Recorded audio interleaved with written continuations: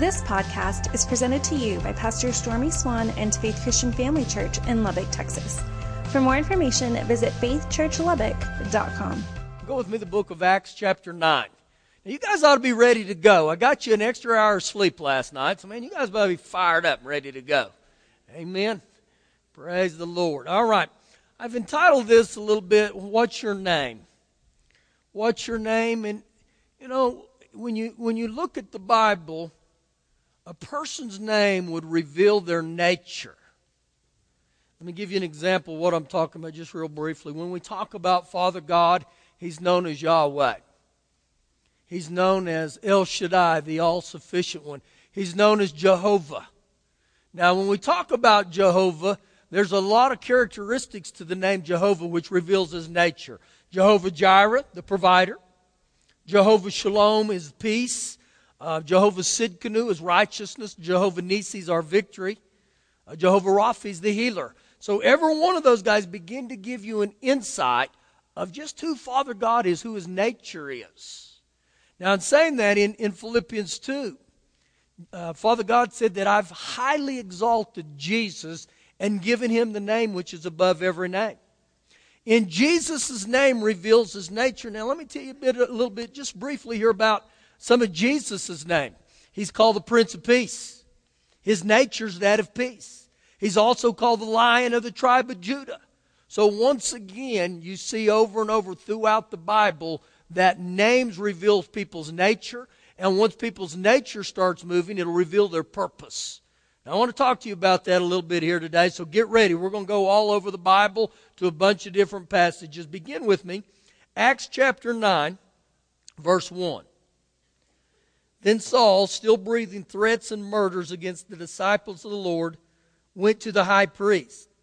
And he asked letters from him to the synagogues of Damascus, so that if he found any who were of the way, whether men or women, he might bring them bound to Jerusalem. As he journeyed, he came near Damascus, and suddenly a light shone around him from heaven. Now, right there's what I would call an encounter of a God kind. And he's strolling on this road, and all of a sudden, man, there is this light, bright, and shining upon him. Verse 4.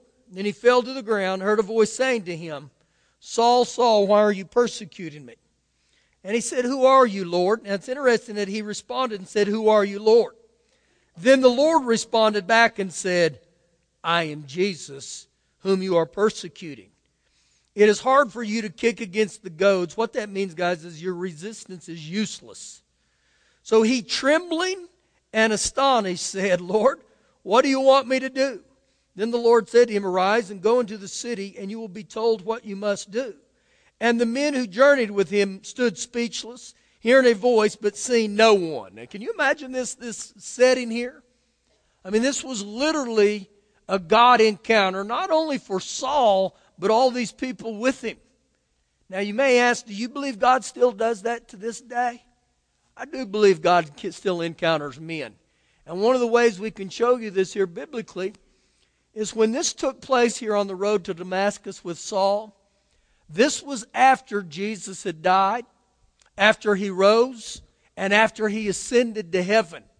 So Jesus is seated at the right hand of the Father, but on this occasion right here, He has an encounter with this man named Saul.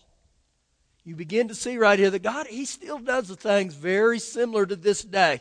Now, to understand a little bit more about Saul, go with me to Acts chapter 13. Acts chapter 13. And as you turn here, where we're at in time is this is 13 years after God had done this to Saul on the road to Damascus. 13 years later. Verse number 1, it talks about all these different men that are mentioned here.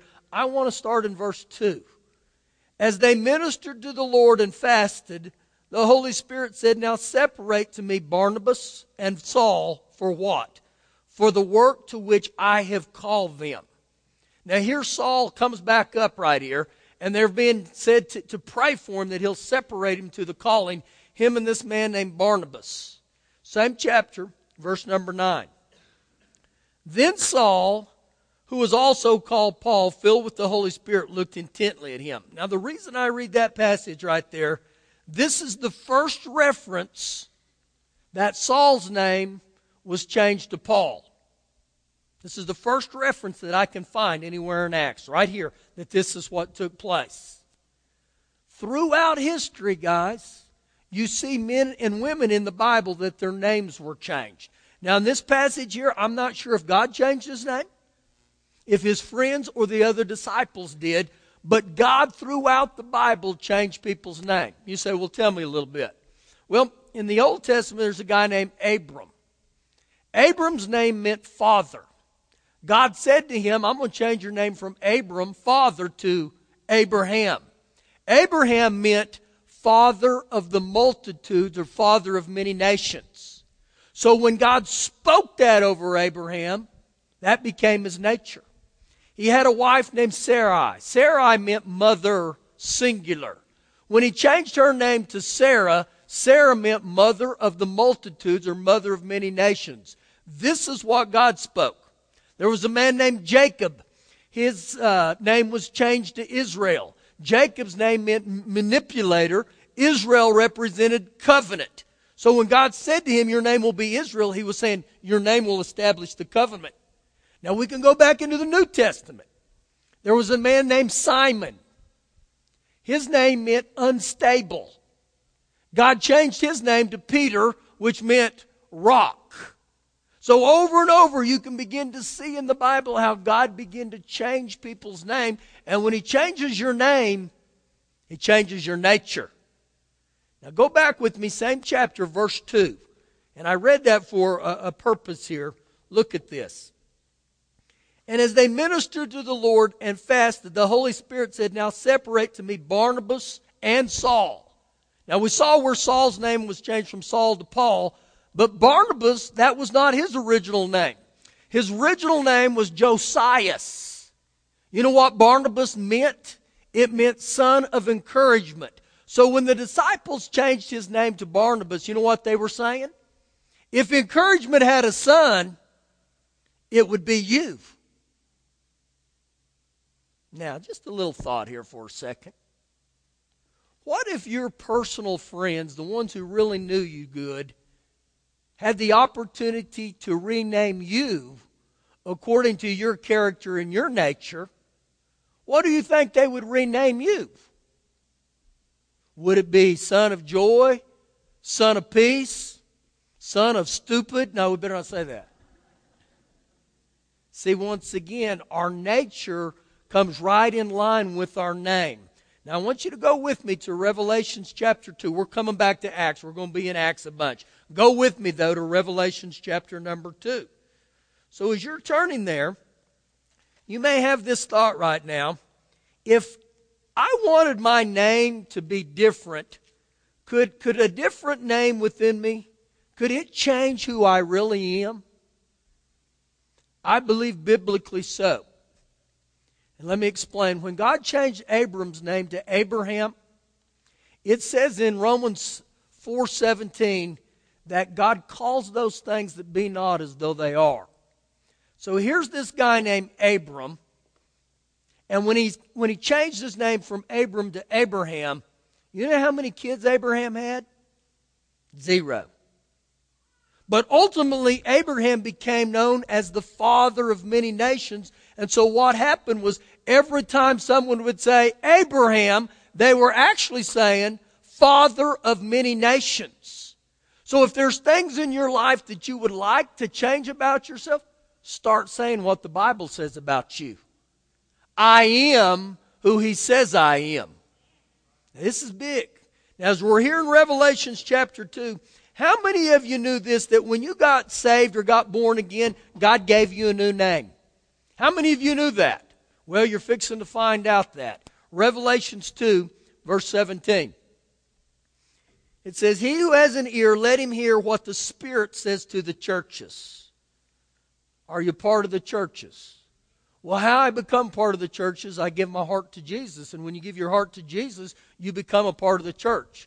In Matthew 16:18, Jesus himself said, the gates of hell won't prevail against the church. You know who the church is? Us. me and you. Now, Jesus paid a huge price for the church, guys. It's very important that you be careful what you say against the church. Do you know the Bible specifically relates the church to as the bride of Christ? Now, I don't know about you, but I got a bride. And I don't take very kindly when people start knocking her. Well, think about how Jesus is. When people start yakking against the church, man, you're treading on something that's not good. Now, you're going to see several instances in here where we talk about the church. So keep reading. He who is an ear, let him hear what the Spirit says to the churches. To him who overcomes, I will give some of the hidden manna to eat. To him who overcomes. Now, when he talks about the hidden manna there, the hidden manna is in reference that when the Israelites exited Egypt and they were going to the promised land, how did Father God feed them? Every night he would rain down manna on them. So part of the hidden manna that he's wanting to give to the ones that overcome, guess what that is? That's his covenant. He made a covenant with the Israelites and he said, listen boys, I'm going to take care of you. It's the same to me and you, but it only happens to those who overcome. Now some of you may think, what if I don't overcome? Well listen, not one of us in this room is going to overcome by our own works. Not one of us in this room is going to overcome by how great we are. The only way we overcome is the blood of Jesus and His grace. So when I start understanding, man, Jesus has graced me. His blood has changed me. His blood has washed me, guys. I'm an overcomer. Where's that found? Revelations 12:11 says, we overcome by the blood of the Lamb. So you're an overcomer, and when you overcome, He's going to put His covenant on you. Now let's look at the last part of verse 17. And I will give him a white stone, and on the stone a new name written, which no one knows except him who receives it. Now, think back even about the guy named Abraham. When God said, listen, buddy, I want to change your name, He didn't have to allow that to happen. He could have very easily said, oh, whoa, I don't receive that. I'm not going to listen to that. Now, here's a problem sometimes. When God has given us a new name, many times we look at our old name. What's our old name? Well, think about the things that defined you before you got born again. And ultimately, with every one of us in here, we have things in our life that we're not real happy about. We're probably shamed by it. And the devil knows what those are. So you know what the devil does? He comes back and he starts yakking at you. You know what he says? You're a loser. You're a failure. You're an adulterer. You're a liar. You're a thief. And the list goes on and on. The problem we run into as believers is when I start listening to that voice instead of who God says I am. And when I start listening to who God says I am, guess what takes place? There becomes a change in my nature. There becomes a change in my heart. How many of you have witnessed in your own life, since you've gotten born again, there's some difference in you? There's huge difference in me, guys. And before I got born again, I didn't have a problem cubing you, dicing you, cutting you, slicing you with my tongue. It didn't bother me a bit. I'd rip you up and down, didn't think nothing about it. But once I gave my heart to Jesus, there became a new nature in me. I began to look and think, man, I act differently. I talk differently. Now, I don't know if this has ever happened to you. This would identify some of my past growing up. I can still go into restaurants in Clovis with my older brother who's a pastor also. People will come into those restaurants and they'll see us, and you know what they'll say? If God can change you two, He can change anybody. And I kind of blink and I think, dang, were we that bad? And my wife would say, yes, they were. What are you saying? See, when I got born again, I started allowing the blood of Jesus to cleanse me. And it comes to this, I start believing and receiving who He says I am. And when I start believing that, guys, something starts changing. Now go back with me to the book of Acts chapter 8. Chapter 8. Think about in certain people's life, like Peter's. Remember before he gave his heart to Jesus, his name was Simon. What happened? He was unstable. But when God changed his name, man, he became a rock. It's the same for each one of us in here. When you start understanding who God says you are, and it's very important that every one of us in here understand who God says we are. Very important.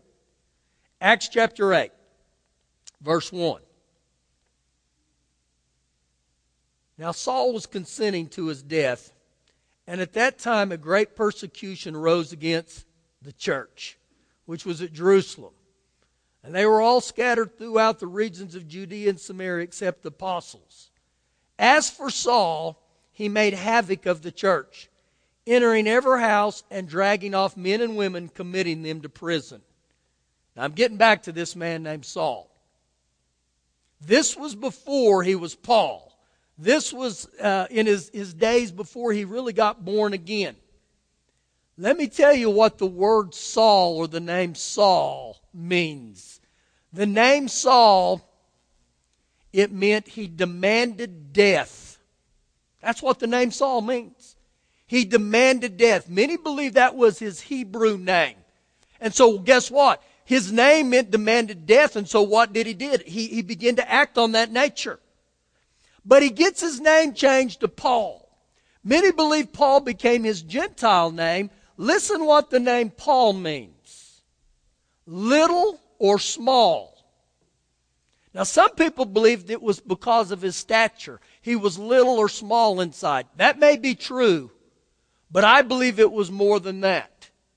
I believe Paul was little or small in his own eyes because of his humility. Where do I get that from? Well, in 1 Corinthians 15:9, Paul said this, I am the least of all the disciples.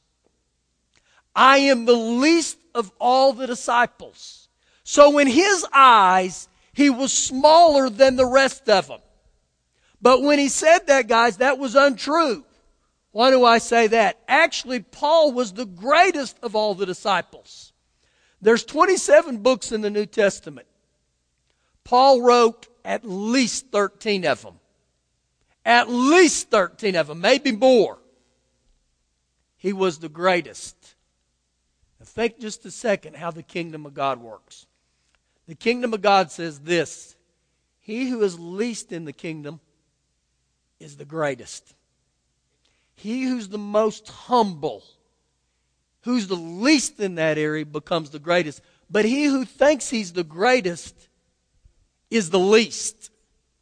And so you begin to catch kind of what Paul's mind was, what his thought was today when he said that. Now, really, when you look at the theology that the church uses today, the majority of it comes from Paul's writing, which is this, salvation because of grace.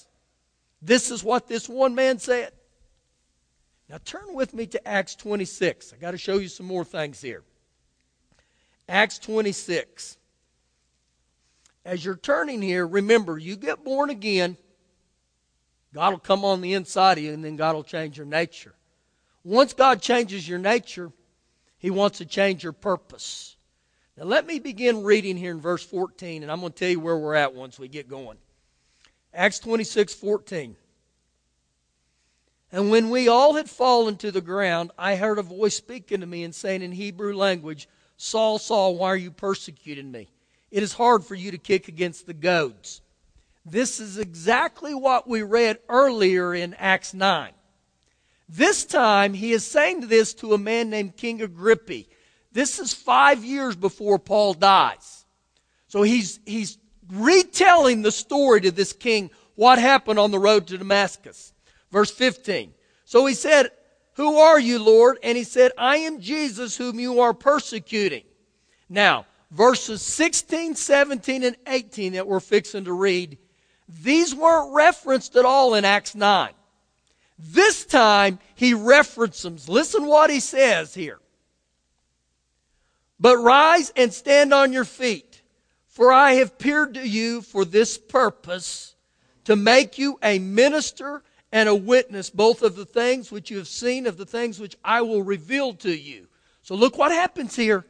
His name is changed from Saul to Paul, and not only is his name changed, then Paul starts taking on a different nature, and as his nature is revealed, his purpose is revealed. What was his purpose? to be a minister and to be a witness. Verse 17. I will deliver you from the Jewish people as well as from the Gentiles to whom I now send you, to open their eyes in order to turn them from darkness to light and from the power of Satan to God, that they may receive forgiveness of sins and inheritance among those who are sanctified by faith in me. So when I read what he says right here, when you fulfill your purpose, you will be fulfilled. Many times in our life, we don't understand what our purpose is, so we go through life and we never feel fulfilled. What's interesting about this passage right here is all this was spoken over the Apostle Paul. In 1 Timothy 1:15, you know what the Apostle Paul said about himself? He said, I am the chief sinner. You know what he's saying? There hadn't been a better sinner than me. Now, some of us in this room, we may debate him on that, like me. But the reason I highlight this is I want you to see something today. I don't care how bad of a sinner you are or have been, when Jesus comes into people's heart, He'll change your nature. And when He changes your nature, He'll change your purpose. I don't care who you are. This ought to put hope in many of us in this room right here to understand, man, if He would do this in this guy named Paul, what about me? Now, I can stand before you today and tell you this. I was in all kinds of sin growing up. In my wildest dreams as a 15 to 20-year-old, I would have never said this would be my purpose in life. If you would have told me that many years ago when I was that age, I would have said, you are crazy. You've been smoking too much crack. That'll never happen. But in my life, guess what happened? I give my heart to Jesus, and Jesus starts changing my nature. And when He starts changing my nature, all of a sudden, my purpose is being fulfilled. He wants to do that the same for every one of us. I don't care who you are in this room. Back to Acts chapter 9, where we started. Back to Acts 9. Now, as you're turning to Acts 9, this will be for some of you who are theologians or teachers. I've never found in Scripture, other than the Apostle Paul, that he referred to the church as the body of Christ. Out of all the writers in the New Testament, he's the only one that I can find. Now, if you find that, I want to see it, okay? What does it mean that we are the body of Christ? He's telling us that me and you are to be the body of Christ. We're to be His hands. We're to be His feet. And guess what in here today? Some of you may be an ear. Some of you may be a pinky. Some may be an arm. Some may be a leg. But guess what? We're all called to be the body of Christ. Every one of us in this room, you are a piece of the puzzle. He looks for you. He longs for you. He wants to use you. Okay? Now, back to Acts 9. This is where we started. I want you to see something here today. Verse 1. Then Saul, still breathing threats and murder against the disciples of the Lord, went to the high priest, and he asked letters from him to the synagogues of Damascus, so that if he found any who were of the way, whether men or women, he might bring them bound to Jerusalem. And as he journeyed, he came near Damascus, and suddenly light shone around from heaven. Then he fell on the ground and heard a voice saying, Saul, Saul, why are you persecuting me? Notice right there in verse 4, who said that? Jesus said, Saul, Saul, why are you persecuting me? But when I read in verse 1 of that chapter, he'd been persecuting the disciples. When I read in verse 2, he was persecuting men and women. So in actuality, when Jesus said, why are you persecuting me? Who was He really persecuting? People, believers. Once again, 1 Corinthians 12:27 was one of the references that Jesus said, you are the body of Christ, through the Apostle Paul. You and me are the body of Christ. Now let me give you some insight on where I'm going with this.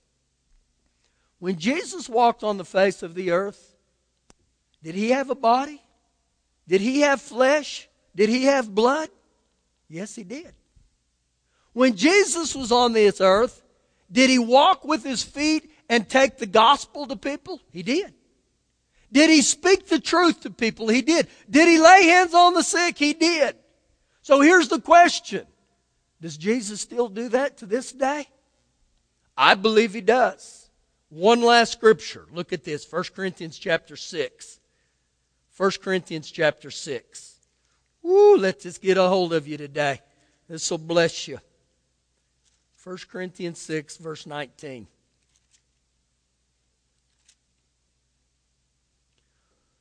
Or do you not know that your body is the temple of the Holy Spirit, who is in you, whom you have from God, and you are not your own?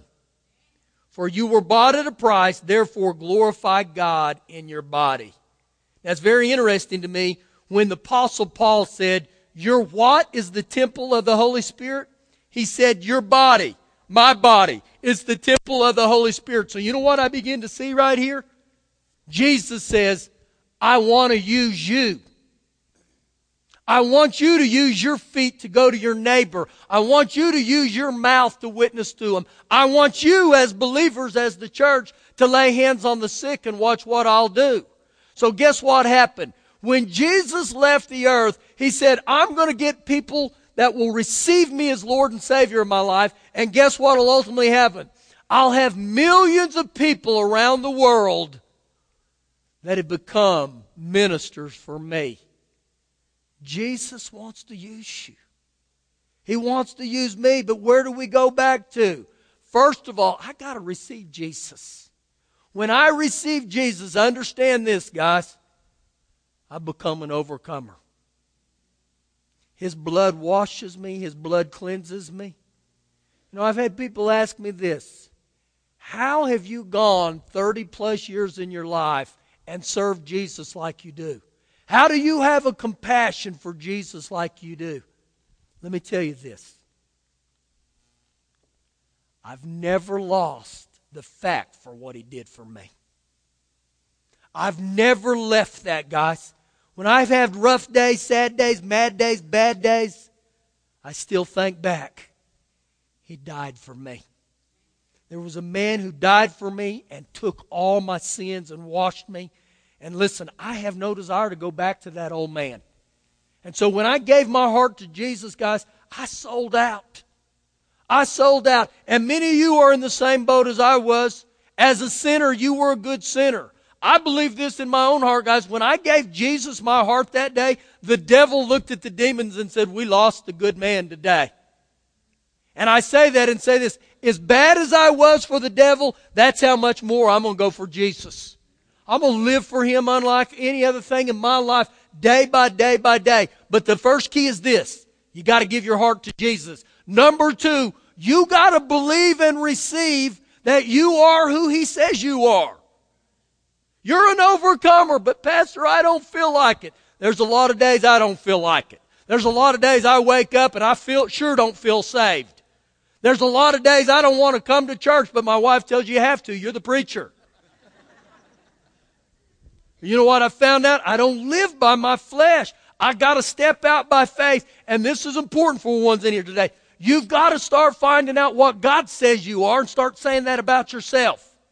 Now, many of you in this room, you've had one, maybe a parent, that said to you, loser, no good, you'll never amount to anything. But God didn't say that. God didn't say that. And maybe you came from a family where you had parents that spoke good things over you. As good as they spoke over you, it isn't even in comparison to what God has spoken over every one of us. He says, that's my boy. That's my girl. That's a man of God. That's a great daddy. That's a healer. That's someone that's compassionate. That's someone that's honoring. That's someone that's humble. And some of you in here today, you've never picked up on the name that God's given you. You've got to get in the Bible and start finding that. And number two, there's some of us in this room that have had an identity crisis. Where you look and say, I don't know where I'm at in life. I don't know what my purpose is. I'm going to tell you, God wants to breathe on you today. He wants to start speaking into your ear, and He wants to start telling you, this is who you are. And guess how it shows up? Most of the time in our life, your nature will start showing up. How many of you have ever been around someone you see their nature? There's 2 men in my life that I knew for years. These 2 guys were some of the most loving men I've ever been around in my life. I mean, they were lovers. They were so tender, and it wasn't a wimpy love either.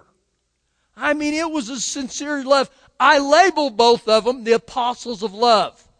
I believe your nature will start coming out, and people will say, that's a man of compassion. That's a man of integrity. That is an encourager. Why do you think He called those ones the sons of thunder? Because that was their nature. He wants to identify that with me and you. So where are you at today? Some of you may not like the way your nature is. Give your heart to Jesus. Then begin to believe the Word of God and begin to receive it. Man, I wear out Philippians 4:13, guys. I can because He said I can. I can because He says I am. I'm an overcomer. That old man.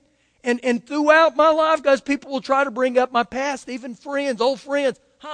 That's not who I am. I'm a man of God. But you don't cuss anymore. I'm a man of God. You don't do this. I'm a man of God. Thank you for listening to the podcast. For more information, visit faithchurchlubbock.com.